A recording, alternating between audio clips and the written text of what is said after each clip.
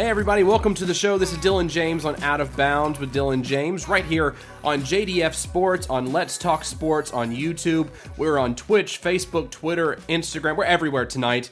Welcome to the show. We're going to be talking a lot about the NFL trade deadline and Tom Brady, the woes they're having in Tampa Bay. He finalized his divorce with Giselle back on Friday, so a lot to talk about in that camp. We also have the King Henry, coming out this past Sunday and running for over 200 yards for the fourth time in a row against the Houston Texans. We'll talk more about that. And again, trade deadline today was absolutely bonkers, which we'll talk more about that as well. But as you guys come on in, make sure you share the show with your friends, subscribe to our channel on YouTube, and make sure you follow us. Follow us on all of our social medias. We have Facebook, we have Instagram, we have Twitter, we have Twitch, we have YouTube. Everywhere you can find us there. And we will also be having the podcast version of the show coming out tomorrow on Apple, on Stitcher, everywhere you get your podcast. Make sure you subscribe to Out of Bounds with Dylan James. It would help us a lot. We have some people in the comments already. John Suggs, thoughts on the Claypool trade and Lions do a Lions move. Shake my head. Trade Hawkinson to rival Vikings. We will talk more about that in just a moment, John. And Chris saying good evening. Good evening to you as well, sir. But let's get over to John's comment. We'll hit more on this later. Initial thoughts on the Claypool trade. What are you thinking about that? I hate Chicago. Well, I mean, it gives Justin Fields someone to throw to, I guess. I hate Chicago. It's like Josh Allen needs his Stephon Diggs. You have Tom Brady needs his Mike Evans. These kind of quarterbacks need their guy. So it kind of gives them a guy in Chase Claypool to potentially do more in that offense compared to what he was doing in Pittsburgh, because he's kind of dwindled off a little bit. But George Pickens is in there in Pittsburgh. He has a shot to be taking over Chase Claypool's spot. So let's see how George can do in that offense. But, I mean, I know you hate the Chicago Bears. I know you do. Well, what's funny, too, is we were going to give him, I think we gave him either the same package or a little bit more. But the only reason why they decided to do that, even though the Packers and the Bears are 3-5, is because they thought they would get a better first-round pick with Chicago rather than Green Bay. And I'm just like, and that was the only move we were planning on doing. That and maybe Brandon Cooks, which we decided not to do anything. So, well, I mean, you were either going to get Chase Claypool or Brandon Cooks. That was really who you were going after. We didn't get either. We didn't do anything. You didn't get either. Yeah, apparently there was a deal in the background. I'm not sure who it was with. We need to look this up because I did see it on Twitter that there was someone trying to deal for Brandon Cooks. I thought it was Green Bay, but it might have been somebody different. It was us. It was us. I think it was us, and it was. I know us for sure, but I think it was us in Chicago. We're both going for Chase Claypool and Brandon Cooks, and then of course they get Chase Claypool, we get nothing. So. And Brandon Cooks is still in Houston, and we'll talk more about his reaction to the trade deadline news in just a moment as well. We have a tweet from him, so if you've seen it, you'll be ahead of the game in this scenario. But I mean, Chase Claypool going to Chicago, not a bad move. Would it have been better if he went to Green Bay? Yes, but that's kind of Chicago just coming in and giving you the big middle finger, being in the division, saying Green Bay, sorry but not sorry. We're going to take Claypool instead. Yeah, it's whatever. I'm just I hate that we didn't lose badly to the Bills either this weekend. But this weekend was just shitty. Well, you covered this weekend. I believe the spread was 10.5. So Green Bay at least covered in that game, which I'm sure bettors out there were pretty excited about. But oh well. That's the only good thing about that game for the Green Bay Packers this weekend. John also says, ask my dude with Green Bay, will they get 4 more losses before getting a win? Let's see. I know we face Chicago next week. I gotta pull up their I have to pull up their roster, not their roster, the schedule, because I can't even think of it off the top of my head. And while you're doing that, Chris says Green Bay didn't get anyone because they know they can't go anywhere this year. Yeah. Okay, so we don't face Chicago. Wait, did we face Chicago this week? No, I thought we did. Am I losing it? No, we faced in December. I'm losing my mind. You're losing it. Yep. Detroit this week on Sunday, which that better be a win. If we lose to Detroit, something's going through a wall. In my defense, we're going to lose or to a the window. Is there a window in your room? Yeah, there's a window right there. There we go. The computer's going through the window. This is going through it. This helmet's going through that. Yep. Yep. The Cowboys, Titans, Eagles, Bears are our next 5. If we win just 2, I'll be happy. Yeah, that's a tough stretch. That's a tough stretch. And John says, just don't punish your puppy in the next room. Oh, don't worry. He's been a menace. He's been a menace. I won't touch him. That's why the door is closed, John. The dog's not coming in there. Yeah, he runs the house. So yeah, the dog's not going in there anytime soon. So we'll talk more about the trade deadline. It was the craziest trade deadline. They said one of the busiest trade deadlines in at least 30 years. It was bonkers how many deals. There were 10 deals that were made today on trade deadline day. I think the most there had been on trade deadline day since the early 90s was like 5, maybe 6. But today, there were just deals going left and right. Unfortunately, the 2 teams that you see on the screen in front of you, the Titans and the Packers, sat on their hands and didn't do anything for the trade deadline, which, for me, I'm kind of on the fence about why the Titans didn't do anything. I kind of understand because, one, we had less than $2 million to work with, which that's understandable. And the trade deadline, there was a certain deadline as well for reworking contracts, restructuring contracts before the trade deadline even came up. And so once that passed and I knew that the contracts we had were going to be the contracts we were going to have the rest of the year, I kind of realized that that was probably going to be the case, that we weren't going to make any moves.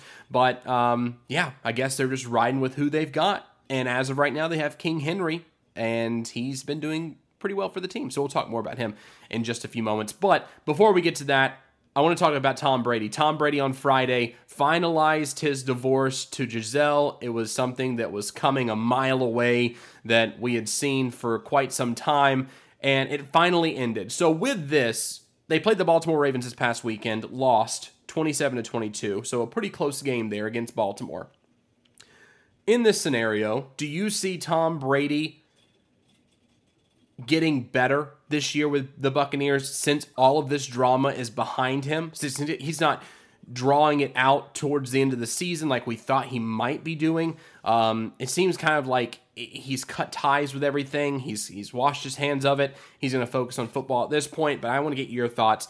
What do you think about Tom Brady and the Buccaneers for the rest of the season now that this is behind him? Do I think he'll get better? Maybe. I don't. Obviously, it's Brady. He's going to do what he does best, and that's be a great quarterback. Do I think the team will do better? Probably not, because they have a very lack of depth right now. They don't have a lot of people. The next few games are I'm not going to say they're not rough, but they're definitely not easy. They got the Rams, Seahawks, Browns, Saints, and 49ers for the next 5. It's going to be a tough schedule for the rest of their season, especially with it's sort of weird to say that it's like you've never seen Brady in this sort of predicament before. Like, He's always been on top. He's always been winning at everything. You never looked at him as like, oh, he's going to lose. So like, whereas now it's like, what's going to happen with Brady after this? Is he actually going to be good? Is he going to be bad? What's going on now? Yeah, it's tough to forecast how it's going to be. I think the biggest thing for them is also, too, they lost a key defensive piece in Shaq Barrett. Shaq Barrett's out for the season now, I believe with a torn ACL. So he's not going to be there for the Tampa Bay Buccaneers for the remainder of the season. So Tom Brady now has to rely on his offense. I mean, they have Chris Godwin, they have Mike Evans on the field, they have those playmakers. He needs to start using those playmakers to his advantage. And another big piece, too, is that you know who's sitting at home right now, who does not have a contract, that did pretty well with Tom Brady in his career? Rob Gronkowski. Why have the Tampa Bay Buccaneers not called him to say, look, we need to add firepower to our team? The biggest thing with me is, if you have Rob Gronkowski on the field, those are at least 2 defenders that are going to be focusing on him away from Chris Godwin, away from Mike Evans. So you have that piece there that can, A, either draw coverage from the defense, or B, could be open to score touchdowns for you, because he's one of the most efficient tight ends when it comes to scoring touchdowns ever in the league. So you have those 2 options if you have a Rob Gronkowski come off the couch to play for your team. At this point, I'm assuming that he's probably stayed in shape just because he knew this would probably happen. Not necessarily with Tampa, but he knew that there would probably be somebody out there that would be calling for his services this year, because he's talked about it to where before the offseason even begun, whenever they were talking about Tom Brady retiring and whatnot, they talked to Rob Gronkowski, and at first he was saying, I'm contemplating retirement. Tom Brady comes back. He says, you know what, I might just think, Tom, I'm going to make him worry a little bit. I'm going to make him sweat a little bit. So, I'll probably come back, but I'm not going to come back anytime soon. Like, I'm still, hanging out, chilling. Then he actually retired, quote unquote. But now you have this opportunity for Rob Gronkowski to come to this team. I mean, as of right now, the Buccaneers are only 3-5, and they still have a really good shot in that division that they're in, because the division sucks.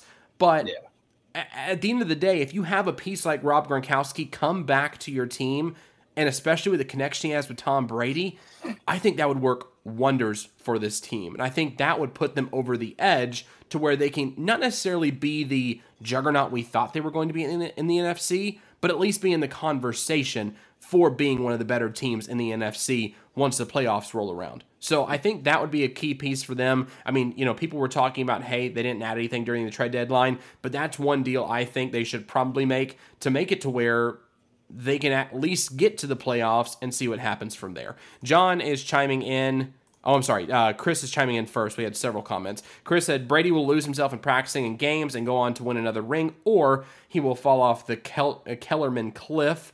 John says, when's the last time Tom Brady threw an interception? Maybe week 2 or 3? It's not Brady. He's missing a true tight end, and his offensive line has a few key pieces hurt. And Chris says, hey, Gronk, just come run for his catch. No, just come run and come back to the huddle. I think that he would do more than just running on the field. I think that Rob Gronkowski would be able to get you some touchdowns because he's a good possession tight end. I mean, that's what he is known for. That's his bread and butter, is getting touchdowns and getting key possessions, key times we need to extend plays. He's the one to get that catch for you. And again, just get that piece back. If you can get Rob back, if Tom can now say, look, Rob, I'm done with my divorce. I'm done with my family right now. F them kids, like that meme says on Twitter. F them kids. We are going to come back and we're going to get to the playoffs and have a shot at a ring, and then you can retire. But I need you for one more year. Half a year, and that's it. And then after that, we'll just be able to live in paradise together if we want to. We can have a bro mansion. Have a little bromance going on. Nothing sexual, but just bromance, bro. I mean, he does kiss his kids on the lips, so. Yeah, he does. That was just a peck. Come back. It was just a peck. I saw that video. I showed that video to some friends this weekend, and they had not seen that video. That's been out for that's been since he was in New England, I think. That was right before he left for Tampa, I believe. If it wasn't, it was the first year he was with Tampa, so 2 years ago. Yeah. But still, that video is crazy. Insane. But no, so I looked it up. Tom Brady has not had an interception since week 1, where he threw one interception. He's been very efficient. He's been efficient with what he's had. He's been a good possession quarterback. He hasn't turned over the ball, which that's all you can ask for in most cases with a quarterback. But with him, you're hoping for the explosiveness that he has, throwing the ball down the field and whatnot to his wide receivers. But it just seems like everyone's just kind of in flux down there in Tampa. It just doesn't seem like they're meshing as they have in the past. But adding that key piece in Rob Gronkowski, I think that's going to do it for you.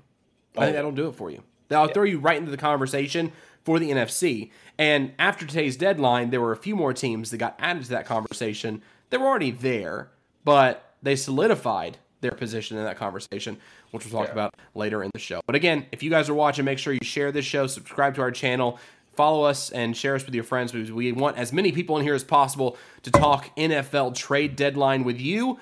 But next, we're talking about my guy, Derrick Henry. Say it with me. King Henry, this past weekend, played against the Houston Texans, a team that has been reeling reeling this season. They were 1-4-1 going into this game. Now they're 1-5-1. Just not a very good football team. But no. Derrick Henry was able to go in there with a starting quarterback, a rookie starting quarterback, mind you, in Malik Willis, and just take over the game. And he did. Derrick Henry this weekend against the Houston Texans ran 32 times for 219 yards and 2 touchdowns. He is the first running back, the only running back, to have 6 games of 200-plus yards with 2+ touchdowns in NFL history. Derrick Henry. This is also the 4th straight game, I said it earlier in the show too, the 4th straight game against the Texans with 200-plus rushing yards. He is on pace currently to run for 403 times and 1,834 rushing yards currently. But also that's putting into account his, I think, 107 yards per game, what he's averaging currently. That doesn't add the fact that he plays the Texans one more time this year in Nashville, where he'll probably get 200 again.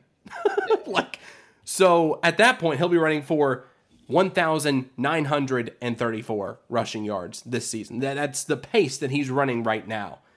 So he's close to that 2,000 mark. So I want to ask you too. We had a Twitter poll. We had 3 Twitter polls today, which we'll bring up at the end of the show.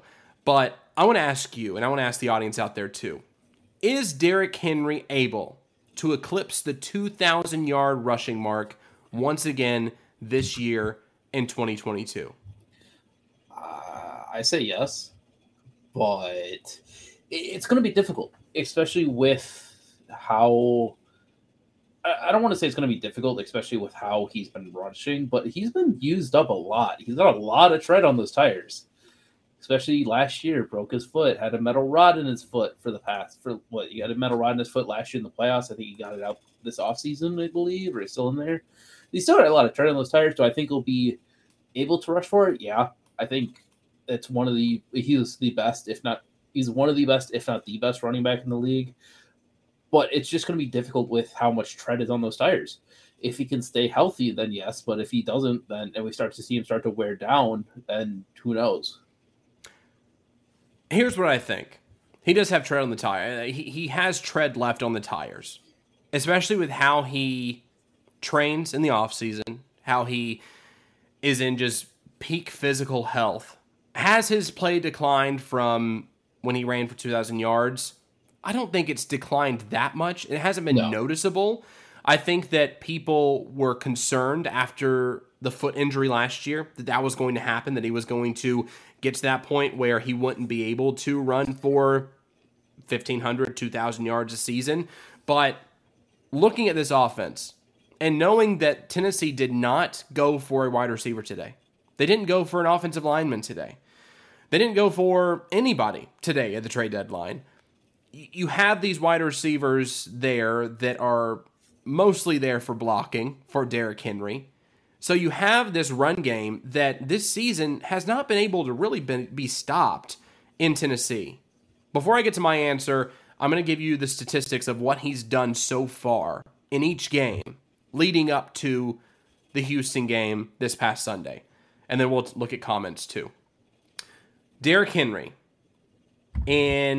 this is actually the last 5 games. So Derrick Henry against the Vegas Raiders, he ran for 85 yards on 20 carries. Against the Colts, he ran 22 times for 114 yards, 5.2 yards per carry. In Washington, he ran 28 times for 102 yards. Versus the Colts in Nashville, ran 30 times for 128 yards. In Houston, he ran for 32 for 219. He's still average. He averaged 4.3, 5.2, 3.6, 4.3, and 6.8. The lowest game was the 3.6. But other than that, though, his average has still been very good. I know John kind of talked about, not having the bulk of carries. That's how he gets his yards, the bulk of carries. I don't think that's necessarily the case. I still think that he's still getting high number of runs, 22 runs for 114 yards against the Colts, who had a very highly touted defense, although Shaq Leonard, Darius Leonard was, I believe, not in that game. Shaq Leonard now. Shaq Leonard, yeah. Shaq. Yeah. Well, Shaq Leonard, it's so confusing. Anyway, 22 attempts for 114 yards, 5.2 yards a carry. That's still pretty good against a defense in Indianapolis that's was their saving grace for the past few years, and it kind of has been this year too. It keeps them close in games. So I still think that he's able to get to a very large number, 17 to 1,800 yards, John's saying here. Chris is saying, able to, yes. Will he? No. We're talking about Derrick Henry getting to the 2,000-yard mark once again, because he's already done it in 2020, but can he do it this year in 2022? Chris also says Tennessee will play behind too much the rest of the way, and they'll be throwing more. His ability to do it will get him close, but their ability to get better at the deadline shows he won't be able to get there. And John says he is averaging around 110 yards a game, not counting terrible Houston. So him sitting at 755 and 11 more games, averaging 1,100 plus 755. So over 1,800 is what he's looking at here. Yeah. This is the reason I have optimism that Derrick Henry can get to the 2,000-yard mark again this year and be the only running back in NFL history to do so. Look at their next opponents. So I'm going to go down the list and tell you what these opponents have done the past 3 games in yards allowed on defense. Yards allowed. The Kansas City Chiefs, Sunday night football game, they're going to be riding Derrick Henry hard, especially if Malik Willis is going to be starting at quarterback, which I highly doubt that will be the case. I think that Ryan Tannehill will come back from his ankle injury because he'll have a week off. I think that's the reason why he sat out this past weekend, because he was sick, but he also had the little lingering ankle injury. If he wasn't sick, I had a feeling he was probably going to start last weekend. But having this game coming up against the Chiefs, it's understandable they sat him out, and they were able to still win the game without him. The Chiefs are averaging 127 yards per game rushing allowed. Allowed rushing yards per game. The last 3 games, 127 yards. Broncos, 139.7. Packers, 166. Bengals, 169. Eagles, 134. Jaguars, 127.3. Chargers, 174.7. Texans, again, 204.7 yards averaging the past 3 games. Brutal. And the Cowboys, averaging 164.3 yards given up on rushes on defense. So with those numbers there, add those numbers up and see what Derrick Henry would be at. If he's able to get the average of all of those teams, the last 3 games they've played, these defenses have played. And guess who's number 1 on that list in the last 3 games of rushing yards allowed? The Tennessee Titans. They've averaged only 50 yards given up on offense, on defense, rushing over the past 3 games.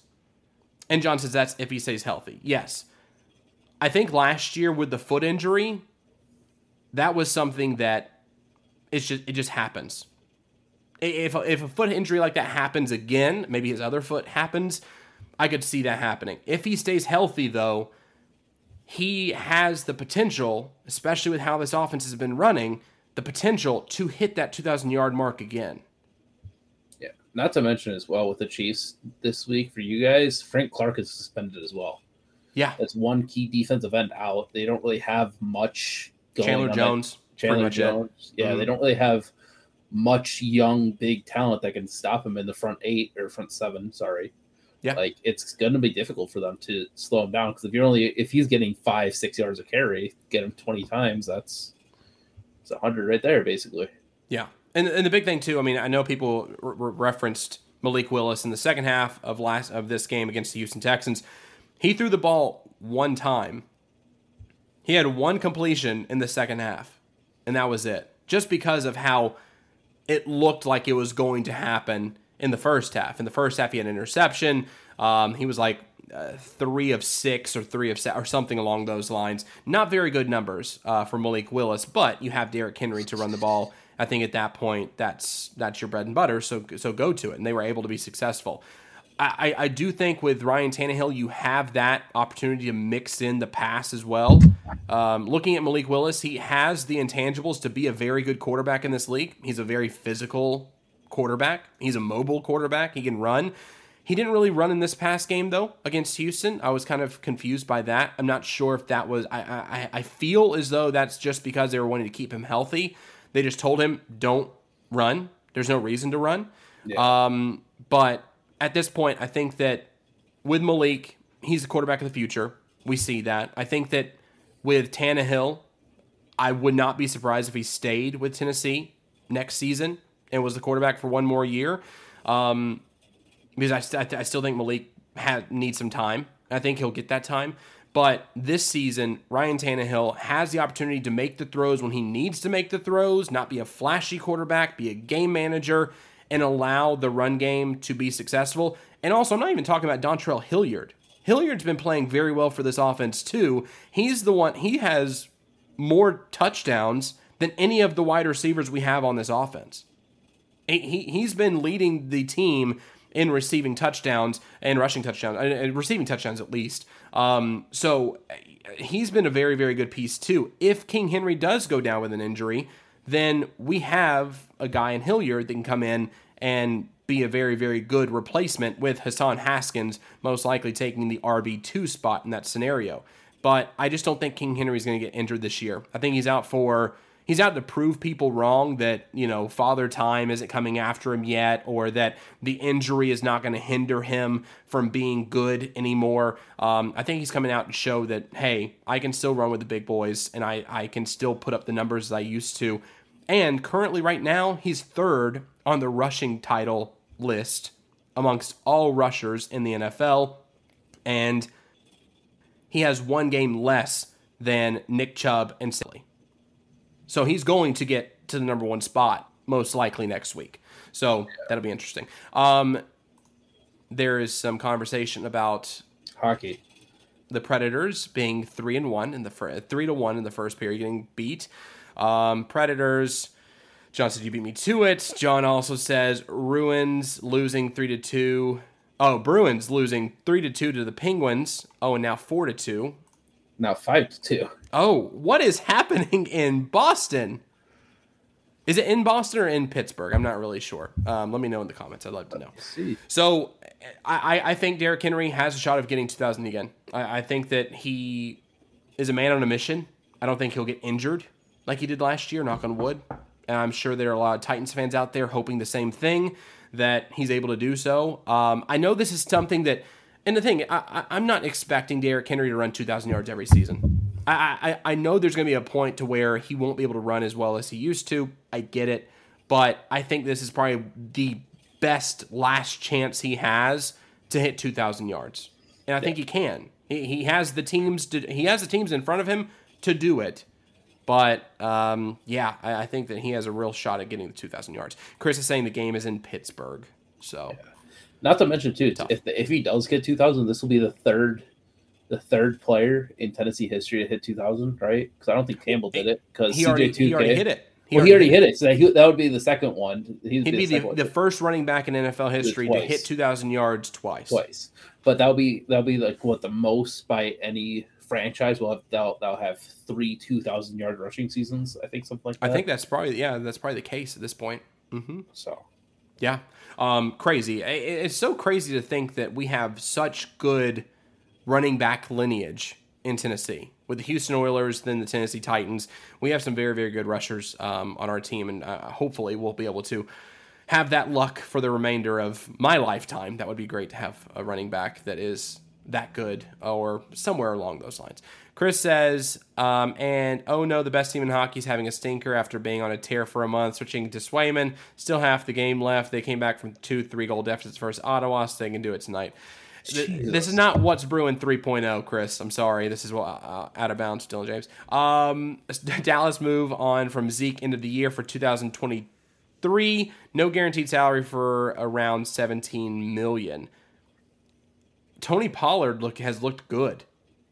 I thought he's looked good in that offense in those short spurts that Zeke Elliott's been injured. Yeah. I think that he's a really, really good option. I think that Zeke Elliott is, I mean, towards the beginning of this year, he might have been looking better. He might have been earning his salary a bit more. But with Zeke being sidelined this past weekend, Pollard looked like an RB1. He looked like a starting running back in this league. Yeah, and I think this week basically shut all the haters up where they're like, oh, he can't be an RB1. He can't do that. Yes, they were facing Chicago, which, again, Chicago's defense is not the best.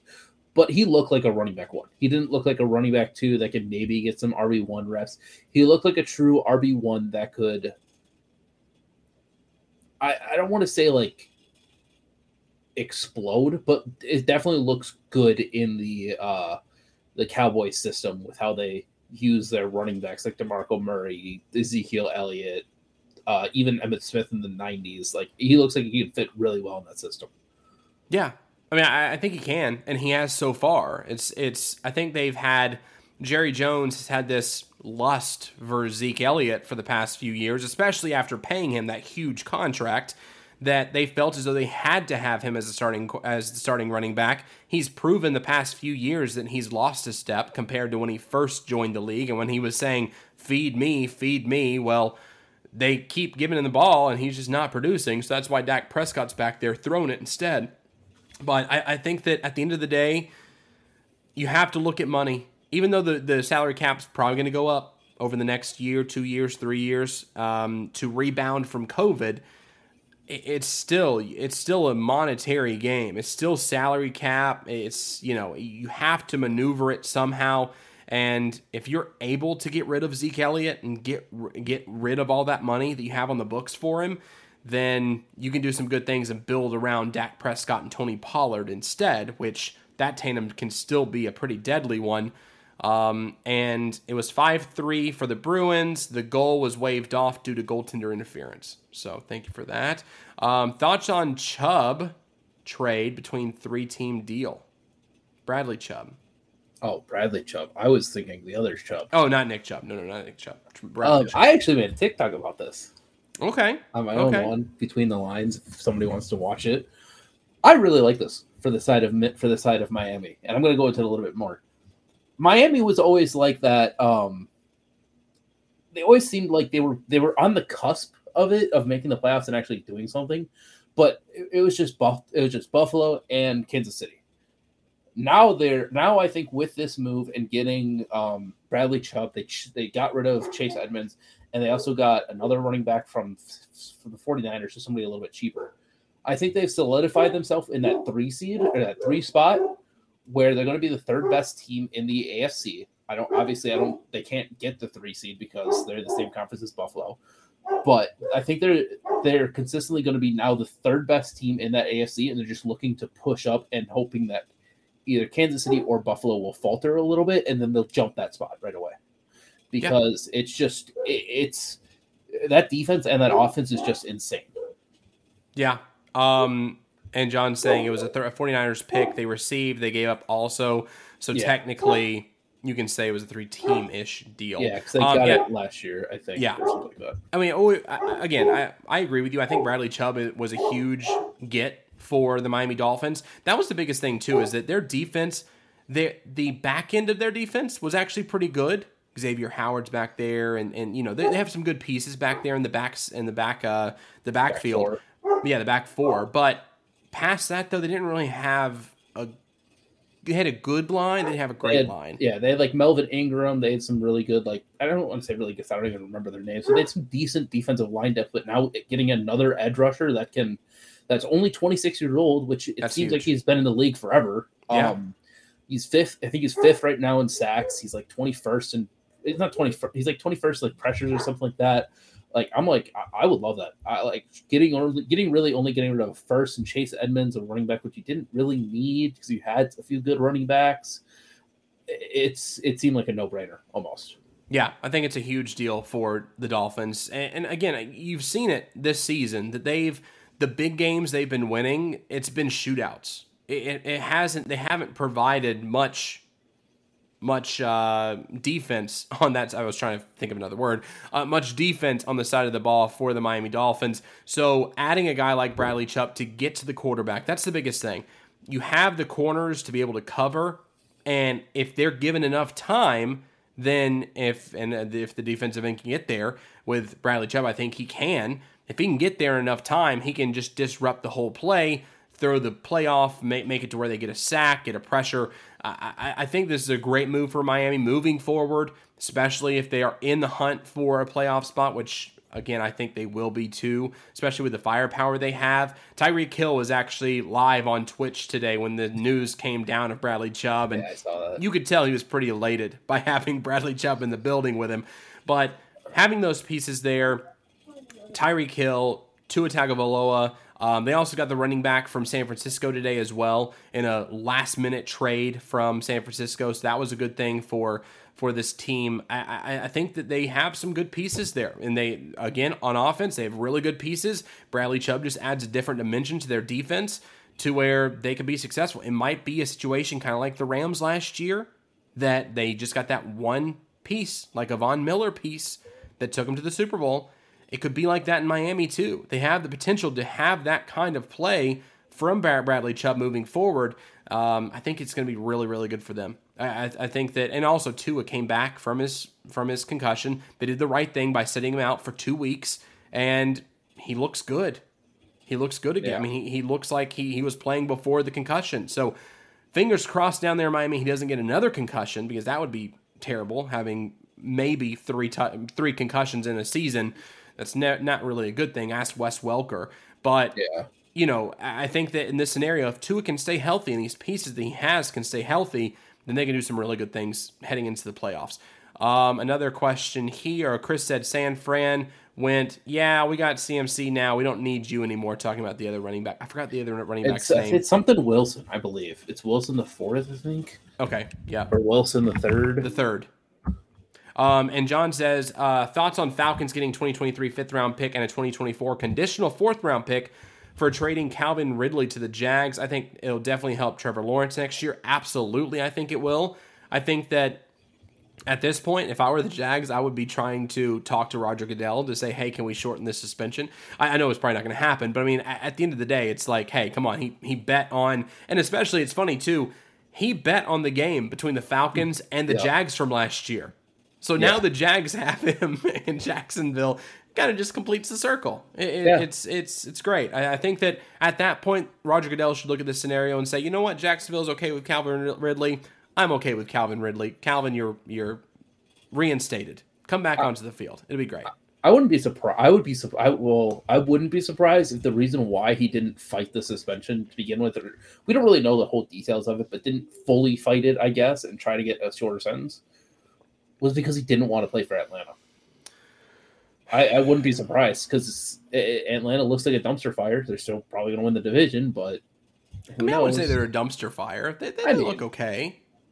Marcus Mariota has done a lot for what they have there in Atlanta. Okay, yeah.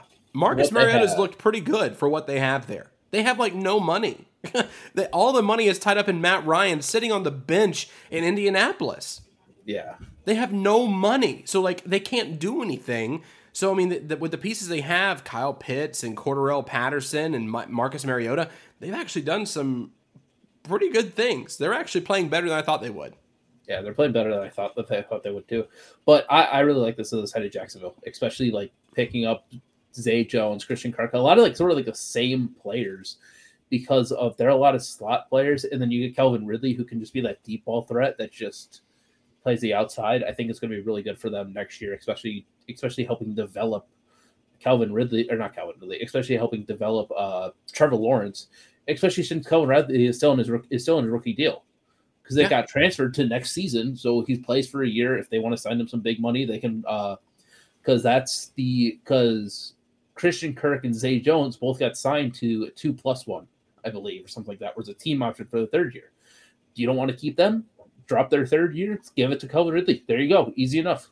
Yep, absolutely. And Jack McCree, huge Falcons fan, mind you, he's from the Atlanta area. Arthur Smith is a magician for what he pulled off with this roster and their cap situation. Yeah, Jack, I want to hear more about your thoughts on Calvin Ridley too, so chime in on the comments there. Love to get your thoughts on what you think about the Calvin Ridley deal, and was it a good move to move on from Calvin Ridley in the fashion they did with him sitting on the couch and potentially coming in and being a playmaker next year for Marcus Mariota. That'd be great to hear. And John says, yes, it's Jeff Wilson III is who Jeff we were referring Wilson Jr. to. Jeff Wilson. Okay, Jr. Jeff Wilson. Who was the third that got traded? Someone the third got traded today. Something. I don't know. I don't know. There's too many moves. I was watching ESPN earlier today, and they were talking about some third player that was something the third. I'm not sure. Chris is saying 4-1 Oilers over the Kitty Cats, the Predators. Wimpy roar. Meow. Yeah, this isn't puck off, Chris. I know it's not. We're talking more about that tomorrow night. If you want to talk about hockey, make sure to tune in tomorrow night. Puck off at 9:30 Eastern time, right here on JDF Sports, and also on Let's Talk Sports on YouTube as well. We are broadcasting everywhere, so make sure you follow that show too. I remember who the third was. It was the Commanders cornerback that got traded to the Steelers. That's right. Yes. That was Wilson the third. What was his name? Yeah, find that out for me. That'd be great. Anyway, there were a lot of trade deals that happened today. Bradley Chubb got traded, as John reacted to as well. But another wide receiver got traded today too, outside of Calvin Ridley. Chase Claypool got traded from the Pittsburgh Steelers, a move that there were rumblings it was going to happen, and there was talk of him wanting to get out of Pittsburgh to go somewhere else. I don't think that he would have envisioned going to Chicago of all teams. I think he would probably wanted to go to more of a competitor. But what do you think about this? Well, maybe Green Bay. What do you think about this connection, though, between Justin Fields and Chase Claypool moving forward in Justin Fields' development, and also, Chase Claypool too? This is going to sound like a very, very weird take, but it's going to be the same thing that's going on now. A young quarterback in Kenny Pickett, young quarterback in Justin Fields. Both are still very jumpy. I don't know if that's the right word. Like in the pocket, they're very quick on their feet. They just want to run. It seems like half the time they don't make the right decisions every once in a while. It's very, very weird to see him go from basically a situation where they were rebuilding with a brand new quarterback and a decent running back with Najee Harris to a rebuilding team with a young quarterback and a decent running back and David Montgomery. It's the same situation. It just looks like he just changed jersey colors. Changed jersey colors. Yeah. I think that this is going to be a better scenario for him, though. You do have a quarterback in Justin Fields who, yes, he is young. Yes, he is a new quarterback, second-year quarterback for Chicago. But I think that Justin has a bit more experience, obviously, in the league compared to Kenny Pickett. But I think it's just a better scenario for him. I don't think the expectations in Chicago are as high as they were in Pittsburgh. Yeah. In Pittsburgh, you're making the playoffs every year. You're making the playoffs every year. You're not going to have a losing record because Mike Tomlin has not had a losing record in his career thus far as a head coach. There's a lot of stipulations and a lot of just expectations hovering over that team every single season. But with Chicago recently, especially after Jay Cutler left there too, it's just been kind of like, it's Chicago. Yeah. Go out there and play some ball. Try to get better. But it's not necessarily, hey, you guys are getting in the playoffs this year. We're going for a Super Bowl. I don't think that's the case. I think that Chase Claypool can go there and write his own story in Chicago compared to what he could do in Pittsburgh. And there were some other wide receivers there that were, right nipping on his heels. George Pickens being one of them in Pittsburgh. So now Chase has the opportunity to be the number 2 wide receiver there in Chicago, and potentially take over the number 1 spot as well, just depending on how he connects with Justin Fields. But I think that he can do some good things there in Chicago, although I would have loved to have seen him in a Green Bay Packers uniform. That's just me, because I do, again, not because of you, but I like when the Green Bay Packers and Aaron Rodgers are successful. I like Aaron Rodgers. I don't know. I'm an Aaron Rodgers fan. I would love to see Aaron Rodgers win one more before the end of his career. It's getting less and less likely by the day, especially with ownership and especially with what they're doing with the draft and what they're doing in trade deadline and free agency. They're just not putting it together like they should be putting it together in Green Bay. And unfortunately, I don't know if we'll be able to see another Super Bowl in Aaron Rodgers' future, especially with the wide receiver pieces they have there right now. I'll call up my next door neighbor who's got a Packers share, and I'll tell him about everything that we're talking about. Yeah, absolutely, and take it to the next meeting. Yeah. Thank you. But take no, it to the next so meeting. Again, going back to the whole Chase Claypool thing, going between the two, I think another thing too is a lot of Steelers fans and a lot of Steelers media thinks that Kenny Pickett is not the sort of franchise guy. It seems like even though he's just drafted this past year. Whereas with Chicago, a lot of people are like, he's going to be our franchise guy for the next few years. Like he's going to be the guy for the next few years. Well, I think this move solidified that. Too. I think it did. Yeah, I think that's the one good thing too for Chicago is that it's like, okay, you got a guy, you got the quarterback, you got 1 and 2. Now we just need decent offensive line. We got 2 really good running backs with Khalil Herbert and David Montgomery. Got a pretty good tight end with Cole Kmet. Now you just need to solidify that defense, which obviously you just traded away 2 of your best players this past weekend. But, I mean, both of them were looking for trades. So you sort of had to agree to that. So hopefully you can get somebody through the draft, get somebody through free agency and stuff like that, that you can sort of rebuild around. And I think it'll be interesting to see what Chicago does in the next 2-3 years, especially with how that offense is going to be. Yeah, agreed. Andy is chiming in. Welcome to the show, Andy. Jeff Wilson Jr. is a San Francisco running back. He got traded to the Dolphins today. And also just picked up Chase Claypool because he should be the number 2 at least in Chicago, which that's a good pickup in fantasy for sure. Chris says, see you in your 6th place kittens tomorrow for puck off. Okay. John says here, Pittsburgh acquired a 2023 second round draft pick pending a physical from Chicago for wide receiver Chase Claypool. Andy says he's going to do well in Chicago. And John is asking a question about the Colts, which I was going to get to this topic as well. The Colts fired offensive coordinator Marcus Brady today, which we'll talk more about in just a second, but this is the comment. Is he just a scapegoat for Coach Wright? Can't blame Taylor because they have 3 wins, and 2 of them Taylor didn't play, and you've benched your veteran quarterback. I think the coach stays till end of season. I think with Frank Reich, he is the issue. In this move today with the offensive coordinator being removed from his position and fired from the team, Marcus Brady, he wasn't play calling. Frank Reich is play calling on Sundays. He's the guy that's leading this team on offense. And he's the guy that's leading this team down the toilet. Again, each and every pundit on ESPN, on CBS, on Fox, everywhere, they're saying the Colts are a quarterback away from being a contender, from being a Super Bowl contender, a quarterback away. They had the scenario to do good things last year, especially with Jonathan Taylor playing the way he did. But what did the Colts do at the end of the season? They shit the bed. I have a TikTok about this on the JDF page. Go on our TikTok channel. If you're on YouTube, it's in the link. It's in the description below. And check out the TikTok because I want to know your thoughts as well.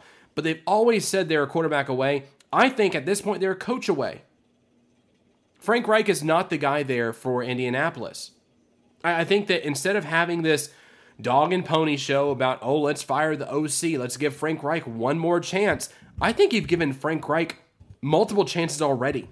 You've given him enough chances. In my opinion, as being a Titans fan, keep Frank Reich for as long as you can. Keep him because he's not going to get you anywhere.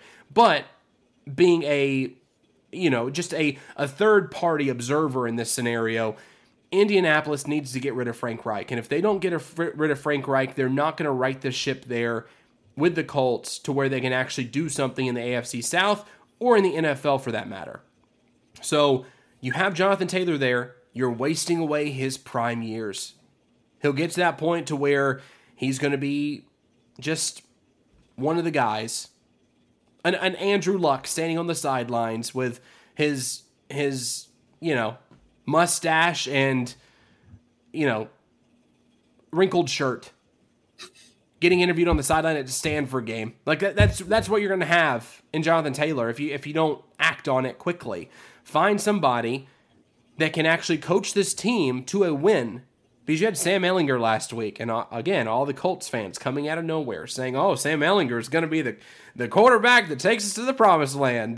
There's no reason that Sam Ehlinger was on the bench behind Matt Ryan after he had tried to get the starting position last year and this year, No, it's just they've just been saving him up. No, they haven't been saving him up. He's just not that good of a quarterback. That's the reason why he wasn't starting.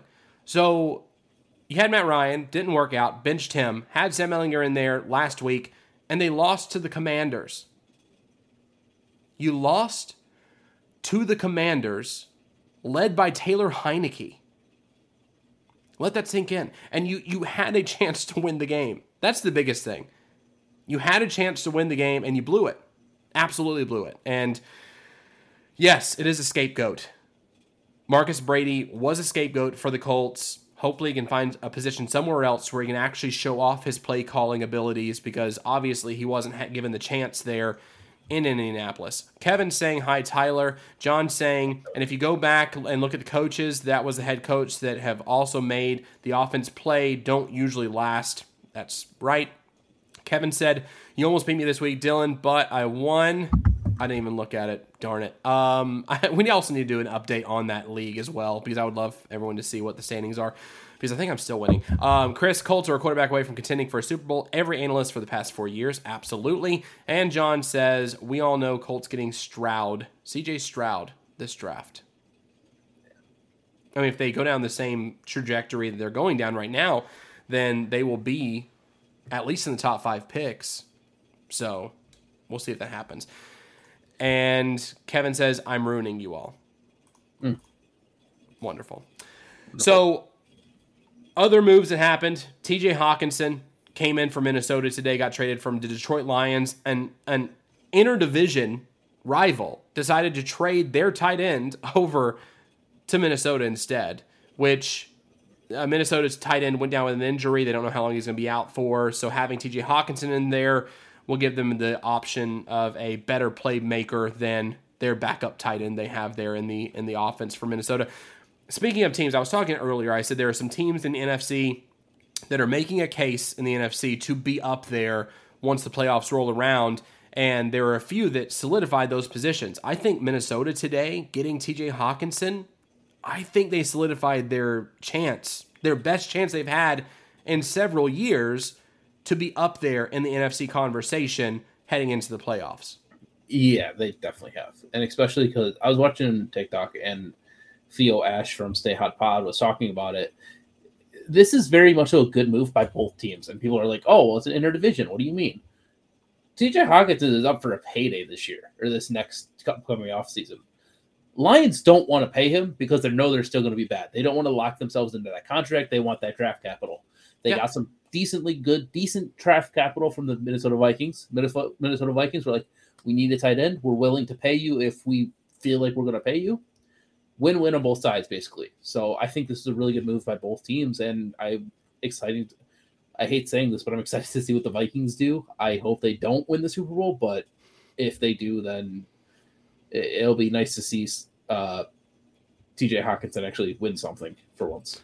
Well, that's the big thing, too, is that you're looking at NFC. We talked about the teams that we thought were going to be up there in the NFC. The Rams haven't looked very good this year. The Bucs haven't looked very good this year. Outside of that, the Vikings have looked, and the Packers haven't looked the best this year. Although they're still kind of in the mix, but they haven't looked as good as they have in recent memory. I don't want us to be good. I want us to be bad. I want us to start to. I just want the misery to end. I just want us to just stop giving us hope. That's one thing that me and my buddies keep on talking about. The good credit is like, why does this team always give us hope, and then they just throw it away again? Like, well, that's the biggest thing. I think that it's kind of like what I think of with the Nashville Predators as well. At a certain point, I would love it to where, I mean, I'm not glad. I want them to win, but at the same time, I want them to open their eyes to see that, like John Hines, that's currently the coach there, should not be there anymore. They should probably find someone else who actually knows how to coach a team to be successful instead of having John Hines there as an experiment and they just keep spinning their wheels. In this scenario, it seems as though the Green Bay Packers need to not have success to show management, to show everyone that they need to make a change somewhere. Somewhere needs to be changed. Head coach isn't in the scenario because I think Matt LaFleur is good. It's just that they need pieces. They don't need just these rookie wide receivers running around the field who haven't, played with a guy like Aaron Rodgers before in the past, which again, I mean, people will probably knock Aaron Rodgers by saying, well, Tom Brady had no-name wide receivers and no-name running backs, and see what he was able to do with those players. But I think it's just completely different. They usually had players that one, maybe two of those players were no names up until Tom Brady played with them, and then they became household names.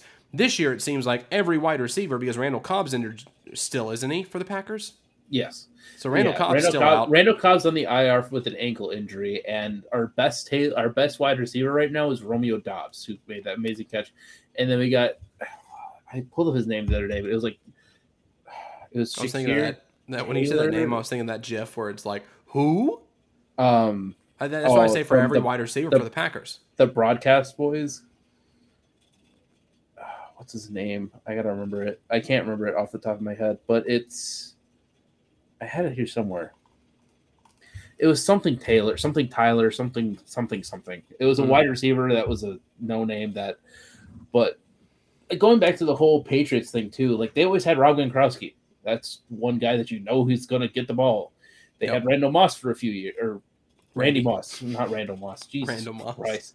Randy Moss for multiple years. So it's like, they had no names, but at the same time, they also had that big guy. Yes, we had Devontae Adams last year, but even then, we didn't really have much around him. We had Economia St. Brown, who's barely making the Bears roster right now. And Valdez-Scantling, which he's been playing pretty well for the Chiefs. Yeah, Valdez-Scantling, who's I'm not going to say it. He looked better. He's looking a lot better on the Chiefs than he did with the Packers. But like other than those two, it's like we had Amari Rodgers who can barely stay on the field right now because he's just dropping everything. We had like even before then, we had James Jones for a while, but he was old like the past 2 years. We've had I don't even know who else. Juwan Winfrey, I guess, who's barely making a practice squad. We have a lot of comments to get through. Karen's back in the room. Welcome, Karen. Glad to see you. We also have Kevin O'Keefe from What's Brewing chiming in, saying, how do you feel about the Pats trade? They didn't make a trade. Yeah. Unfortunately. Karen said, just got to Boston 4-hour drive, staying at hotel next to Gillette Stadium. That's awesome. Very cool. John is chiming in saying, team that is sneaking can knock some teams off and done good before deadline without spending money, actually save some money. Signed wide receiver Laquan Treadwell to the practice squad, released wide receiver J.J. Arcaja Whiteside from the practice squad, and C.B. Sydney. Let me see what else. Sydney Jones from the active roster. I believe. J.J. Arcega Whiteside. Which team is he referring to? I think Laquan Treadwell is on I know it was on the Vikings. He plays for the Seattle Seahawks right now. Okay. So he's on the practice squad for Seattle? I believe so. He's currently on the Seattle Seahawks right now. He used to play for Minnesota. Interesting. Then we have... because Roger loves to choke. Pats didn't trade anyone. They just signed people to practice squad. Kevin also says offensive lineman Hayden Howerton and punter Michael Pilardi to the practice squad. Kevin said, oh, yeah, that's right. They missed the memo again for the second year in a row. I'm not sure who he's referring to now. Kevin says he loves Randall. John says, Bills acquired running back Nyheim Hines from Indianapolis in exchange for running back Zach Moss and a conditional 2023 6th-round draft pick, which could become a 5th-round pick. The Nyheim Hines trade came in at the last minute, too. Yeah. The last minute of the trade deadline. And, I mean, that makes Buffalo better. I mean, Nyheim Hines was playing well in place of Jonathan Taylor for the few games that Jonathan Taylor was out with injury this year. And I think it's a good move by Buffalo. It just makes them stronger, gives them more depth there, which is terrifying. But, I mean, yeah, I think Nyheim Hines is pretty happy that he's going to Buffalo instead of staying there with the Colts when the garbage fire that's happening there. One thing, too, though, is Nyheim Hines is a very much so a receiving back, not just a straightforward running back. They're going to use the absolute living shit out of him. They're going to love him. They're going to love him and Devin Singletary a lot because that's a great 1-2 punch where Devin Singletary can just run the ball. Is very much so a very vertical running back, and then you can have Nyheim Hines just come out of the backfield just as a receiving threat half the time. Yeah, absolutely. I think, and the thing is too, in Indianapolis, they didn't really use Naheem Hines very much, so he has some tread on his tires still. He's still a young guy, but he has more tread on his tires than guys his age, because in Indianapolis, obviously they don't know how to run the ball like they do with Jonathan Taylor because of Frank Reich being there, obviously. But Naheem Hines can catch the ball out of the backfield. He can run the ball. He's very versatile. I think that's a really, really good pickup for Buffalo. Just another weapon. Like I said, another weapon for Josh Allen to throw to, and it just makes them that much scarier heading into the playoffs this year. I think that's going to be something that they need depth-wise, and that's something they've lacked in recent memory when it comes to being in the playoffs and losing in the first or second round. But having depth this year, especially like a guy like Naheem Hines, that's going to be really, really good for them moving forward. Yeah. And Karen is asking about Mac Jones and what do we think about Mac still having issues with his injury. I mean, he just came back, which the high ankle sprain he had, it can take some time. It's not necessarily something that you can kind of say, hey, it's this amount of time. It's not a set timetable typically. So I'm sure he's going to have lingering effects from that injury, but they still beat the Jets. The Pats still went in there and beat the Jets this weekend, which the Jets have been really hot recently. 6-2 going into that game. 5-2 going into that game, and then losing to the Patriots by 5 points. I mean, I still think Mac Jones is good. 24 of 35, 194 yards, 1 touchdown, 1 interception. So he still had pretty good numbers for considering like what's happening in his life right now. I don't think he's that injured. I mean, he's coming back from it. He's still going to be hindered by it a little bit, but I think that he'll still, as the weeks go on, you'll see him get more and more comfortable and get more and more healthy moving forward. So I don't think you have to worry about Mac Jones there. Kevin saying, I got myself a Zappy rookie card last week, and I've got a few Mac Jones rookie cards. What's the chance both are going to be worth no more than a penny? Depends on what rookie cards you got. I'm sure the House of Cards on Thursday at 8 p.m. Eastern Time would be able to tell you a bit more about that. I can too, but not on this show. I still think Mac Jones is going to be good. I still think he is. He's still going to be a good quarterback. I think that Bailey Zappi will probably be playing somewhere else. We talked about last week. I think that he showed flashes this year to where you're going to have a team out there who will need a quarterback and say, oh, that Bailey Zappi kid had a good stint there in New England. Let's go sign him and get traded somewhere. So I think that's probably going to happen sooner rather than later. You have more potential, I think, in the rookie card for Mac Jones than you do with Bailey Zappi. But hold on to Bailey Zappi. Who knows? Something might happen there. It's depending on how much you spend on the cards. John says Falcons traded a 2023 7th-round pick to Kansas City Chiefs for Rashad Fenton. I don't know who that is. I don't either. It was a 7th-round pick, so probably not. I do know this, though. The rookie corners they have in Kansas City, he was actually a starter last year, Fenton was. He got pushed out from his starting role because of the corner play they've had in Kansas City. So I guess he just lost favor with Kansas City, and especially those young guys probably beat him out. So, I mean yeah. Trading him for 7th-round pick, I mean, he was a starter before, so it might be a good move for the Falcons, just to kind of throw a flyer on him and see how he plays in Atlanta. I mean, for a 7th-round pick, I mean, are you going to get somebody who's actually going to be a starting level corner in the 7th round? Probably not. Probably not. I mean, it's plus not a bad move to me. Yeah, plus they lost AJ Terrell last week or 2 weeks ago against the Bengals. They lost a bunch of their depth pieces. I can't talk right now. So adding somebody else that can just be there for depth is going to be pretty good for them. John also asked, since Ravens released him, you see someone taking chances on him next year, cornerback Daryl Worley? No. No. I think he's very done. If he can't stay with the Ravens, who's been having I'm not going to say one of the worst, but a very high-flying defense that's been not being able to make turnovers off of anything, I don't think anybody's going to really take a chance on him. I could see like maybe the Falcons, where they're trying to get some depth. I could see something like that. But yeah. I think he's going to be sort of relegated to the practice squad now. Yeah, I mean, I could see him getting signed by a team, like you said, practice squad first, to kind of see if he still has it. Over, under, probably 5 more starts in his career. I'd probably say under. Yeah. Most likely. Karen, referring to Mac Jones, saying he's absolutely amazing, and her dream is to see that man in front of my face. So that's good.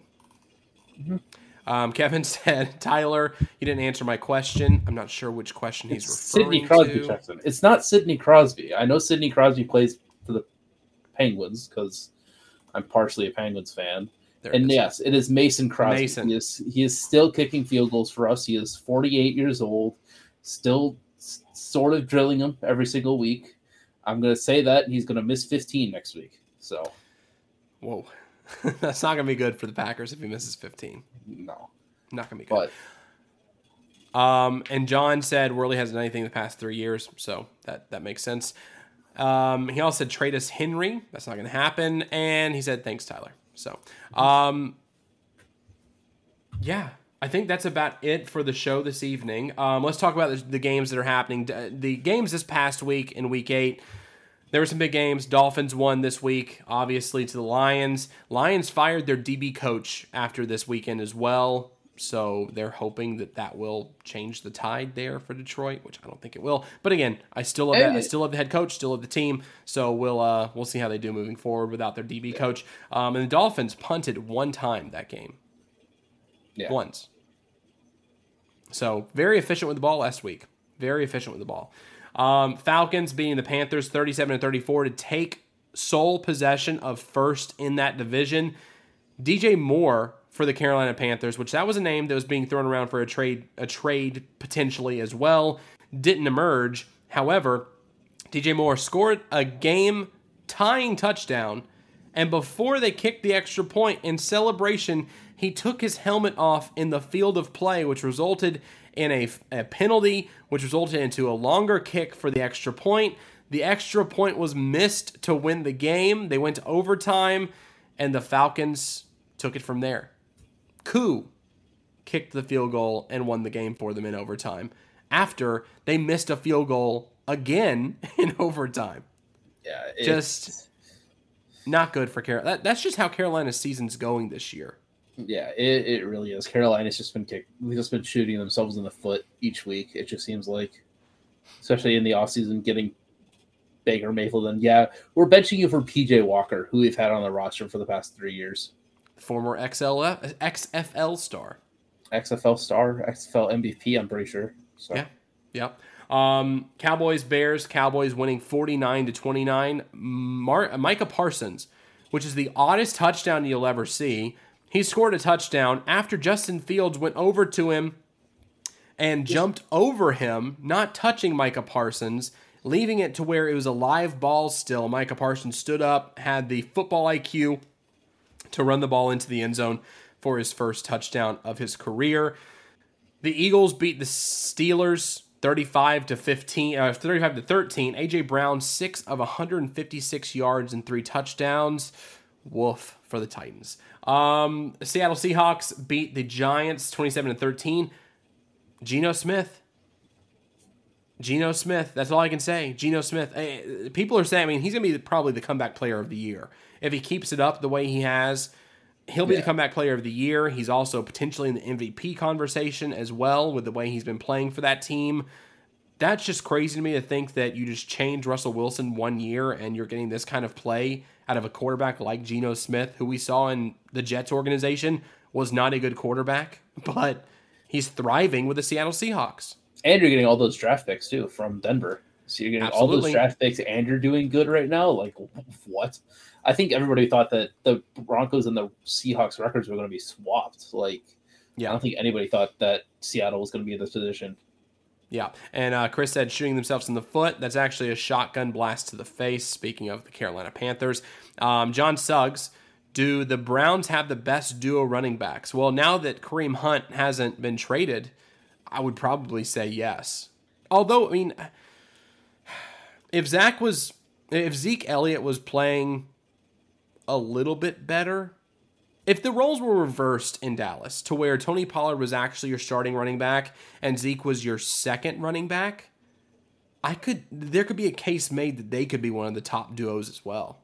I think right now, I hate doing this because I love R2. I'd have to say it's Cleveland 1 with Nick Chubb and Kareem Hunt. Dallas 2 with Zeke and Tony Pollard. Those two guys just mesh perfectly. And 3 is probably going to be Green Bay. I'm not saying that as a bias. I think we genuinely have one of the best 1A, 1B running back duos with A.J. Dillon and Aaron Jones. But the one thing, too, that I think you look at all 3 of these and you're like, oh, one of them's fast. One of them could just bowl over people. The only outlier is Cleveland, who have both people who are fast and can just run you over because they don't run you over. Mm-hmm. Absolutely. I mean, and I think Tennessee is probably in the top 10 as well when it comes to duos because Dontrell Hilliard and Derrick Henry, I think that's a really good duo as well. Dontrell is not necessarily utilized that much. He's actually had an uptick in production this year just because they've utilized him a bit more, but I think that they're probably in the top 10 too. But yeah, I would definitely agree that I think that Kareem and Nick Chubb are probably the best duo in the NFL currently. Andy's saying the Eagles could be going undefeated because they play the same garbage teams over and over. Hopefully the Titans and Packers can beat them. We're not beating them. I think that we have a shot. I mean, I would love to see the Packers beat them as well. I think that the Titans have a shot just because of the defense, how the defense has stepped up recently, and we've just consistently been getting healthier than we were in the beginning of the season. We're getting all these players back. I think that Caleb Farley's going to be out there probably in certain packages, but not very often. Christian Fulton has been playing at a very high level the past few games. I think he's only allowed, I don't know what the stat is on him. If you can pull that up, just Christian Fulton the past few games, there should be a story about him, potentially on Twitter too. Look up Teron Davenport. He might have something there. There was a stat out there about Christian Fulton, and it looks like he's getting into lockdown status when it comes to the cornerback position. So that's a guy to keep your eye on too moving forward. But the defense, I think, can definitely cause some chaos for any team they play up against, especially currently with only allowing the past 3 games, only allowing about 50 yards in rushing per game. Passing has been a little bit different, but being able to contain some of the passing game has been pretty good for the Titans so far. So, especially holding the Texans to only 10 points, and 7 of those points were in garbage time within the last minute of the game because they just let them have it. So, I think that's a really good thing for the Titans. Another game too, last game from this past week, the Bills and Packers. Packers losing by 10. We talked about it a little bit before the show, at the beginning of the show anyway. Josh Allen had his second lowest passing yards and second lowest QBR in the season. 218 passing yards and 75.1 was his QBR. So that's interesting to me, is that the Packers defense was able to rattle him a bit, and that's the reason why they got it to a 10-point loss instead of more than 10 points. I think that they still have chinks in their armor. You still can get to the Buffalo Bills and be successful. It's just you have to throw Josh Allen off his game. And the Packers were able to do that. It's just that they were overtaken by the other playmakers that were on the team that night. Yeah, I think the one thing that I really like about our defense is a lot of people talk about like our cornerbacks and Jair Alexander and our back 4 and everything like that. I really like our front 7. Our front 7, when healthy, because obviously we had Quay Walker get kicked out of the game, but we had Devondre Campbell go down with an injury. But if you saw them beforehand, they were looking like they could actually like sort of slow him down a bit. Because we had our pass rushers getting to him. We had Rashawn Gary, Preston Smith, both of them getting to him. We had Dean Lowry getting there a few times. We had 55, I can't remember his name, but he's a rookie, getting there pretty often, like being really good on usage. So I think that's sort of their biggest weakness is going to be that offensive line. But obviously it's a 6'7", 200-pound quarterback that's just pure muscle that can just fling it 100 yards with a flick of the wrist. It's very difficult to beat and very difficult to slow down. But if you're able to get him to move, which it's going to sounds weird to say, like getting him to move is going to be the best way to beat him, especially with how fast he can run. But getting him to move and getting him off of that pressure where he sort of has to improvise, it sort of seems like the best way to get him sort of rattled. Yeah, that's a good tip for any team that's facing him in the next few weeks. We'll see how they're able to do it. I think that, again, I think at a certain point we're going to see Buffalo struggle this season. They still have at least 10 games to go this season. Maybe 9 games to go at this point. I'm not sure if they've had their bye week or not. But they had 9 or 10 games left this season. I still think they can show weakness in those games. So we'll see if they're able to keep up this pace they've had so far this season. last but not least, I have a question for everybody. There's 3 games happening next week that are interesting, and they're 3 of the only games next week that actually have teams that have winning records so far, which has been interesting. It seems like everyone this year has hovered around like 3-5, 2-6. It's very, very strange to me. They're hovering right around 500. Most teams are right now, but there are 3 games that are happening this weekend that are very interesting in my opinion. The Chargers at Falcons, the Bills at Jets, and the Titans at Chiefs. Which game are you looking forward to the most in Week 9? Let us know in the comments below. We'd love to get your thoughts. Once again, the games are the Chargers at Falcons, Bills at Jets, and Titans at Chiefs. Which game are you most interested in this week in Week 9? Tyler, I'll let you go first. I don't want to choose yours because I know what one you're going to choose, and it's going to be the best one out of the 3. Yes, I do. True. So I'm just going to go with Bills. I'm going to go with the Bills at Jets. I think last week the New England Patriots sort of showed the blueprint on how to beat the Jets. Just sort of get to Zach Wilson because Zach Wilson still has a lot of developing to do. So I think it's going to be a very sort of very shootout sort of game. But I think Quinnen Williams, the defensive tackle for the Jets, could actually have a really good game tomorrow or on Sunday. I mean, because he could sort of go to that point where he's trying to like stop it. I do have to agree where I think the Bills are still going to win it, but I think the defensive line for the Jets is going to be sort of big playmaker. Same with Sauce Gardner. I think this is sort of is he able to slow down Stephon Diggs? And if he's able to, then I'm going to start calling him. I'm going to start being like, okay, he is going to be the real deal for the foreseeable future. Yeah. Before I get to mine, Andy is chiming in saying, and for anyone out there, the Cowboys and Giants are trash. It's a carousel of trash playing trash, which is why these teams have good records. All right, I'm done. He also says Chiefs by 15, Bills by 15, and Chargers by a tutty. And John Suggs chimes in and says Chargers versus Falcons, or I'll even say Seahawks at Cardinals be games I'm looking for. So those are interesting games too. I would have to say Titans and Chiefs are definitely going to be the most interesting game this weekend, simply because I think it's a good measuring stick for the Titans to see what they're able to do against playoff contenders. That's the biggest thing, especially watching the Buffalo game in prime time.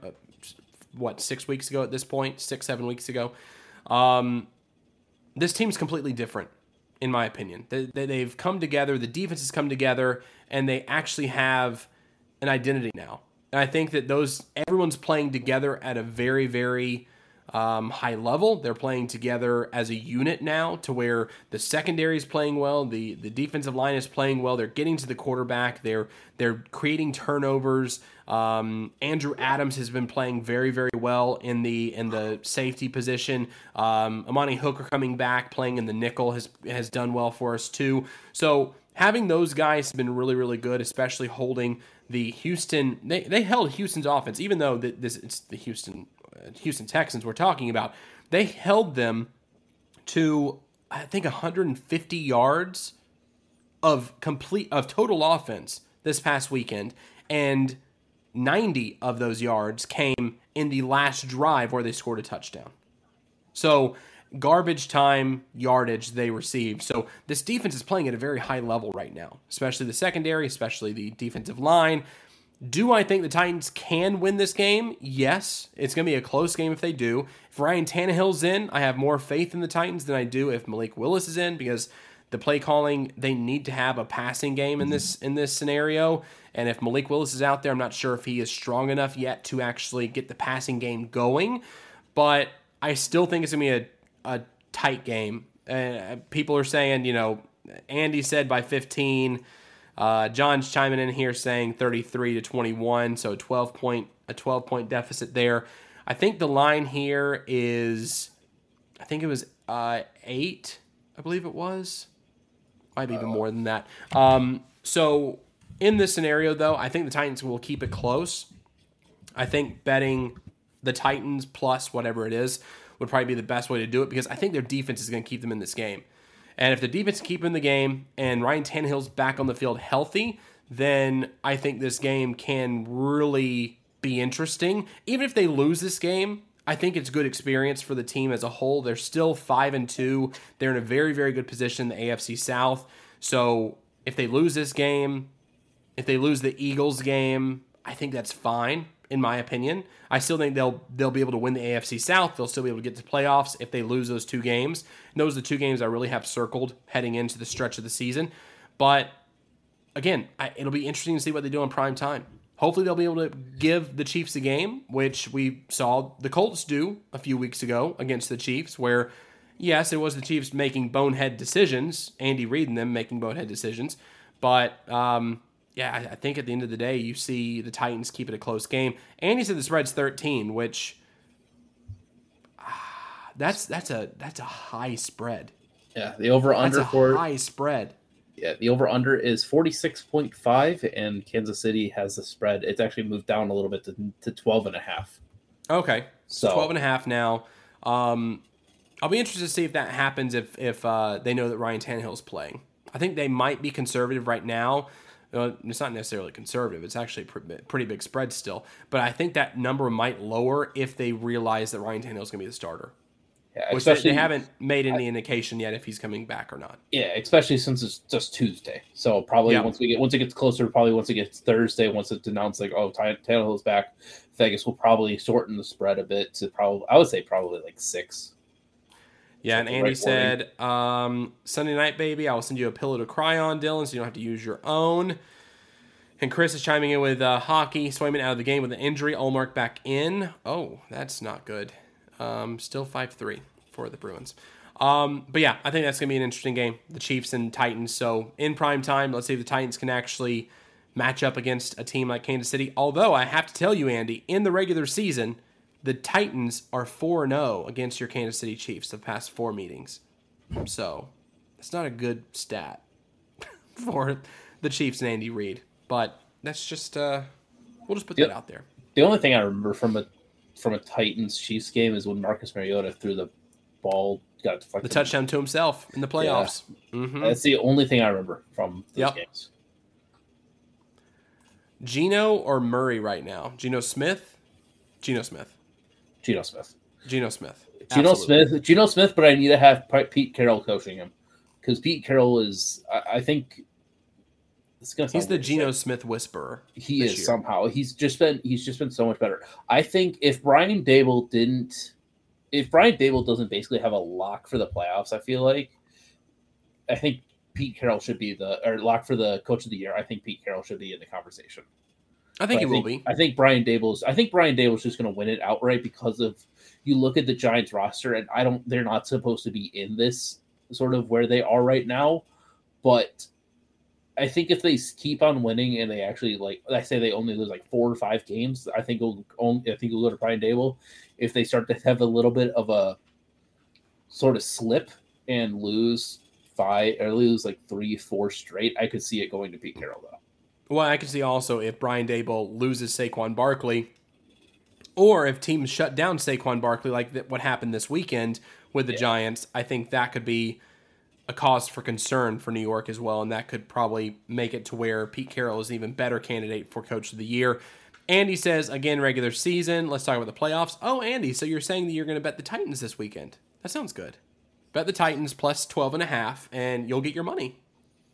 You'll win it, I promise. Chris is saying, still 5-1. Uh-oh. If we're talking, here you go. If we're talking about the playoffs and regular season, are we talking about next year during the playoffs? There's still half the season left. Let's stick to the now. Thank you, Chris, for the first time, I think. Jim Mora voice. Playoffs? Yeah, the playoffs right now. We're talking about the regular season. And so, regular season being 4-0 against the Kansas City Chiefs, it's a pretty good stat. Anyway, thanks so much for watching this week, guys. This has been Out of Bounds, Dylan James, right here on JDF Sports, and we are also streaming on Let's Talk Sports on YouTube as well. Be sure to subscribe to us. Be sure to follow us on our social media handles, JDF Sports on Facebook, Twitter, Twitch, Instagram, everywhere you find us. We'll be on our podcast as well soon. So if you're listening to us on the podcast, hello. And we look forward to being on here more often. But Tyler, you have anything else to say before we head out this evening? I'm going to pull up Andy's. Okay. Phillies are. Okay. Yeah. Yep. I think before this series, I was choosing Philly in the first place. And I mean, they came in game one. They came back from a 8-0 deficit, 8-1 deficit, something like that. Bryce Harper brought him back. So that's crazy. Anyway, thanks for watching this week, guys, and we'll see you next Tuesday right here on JDF Sports.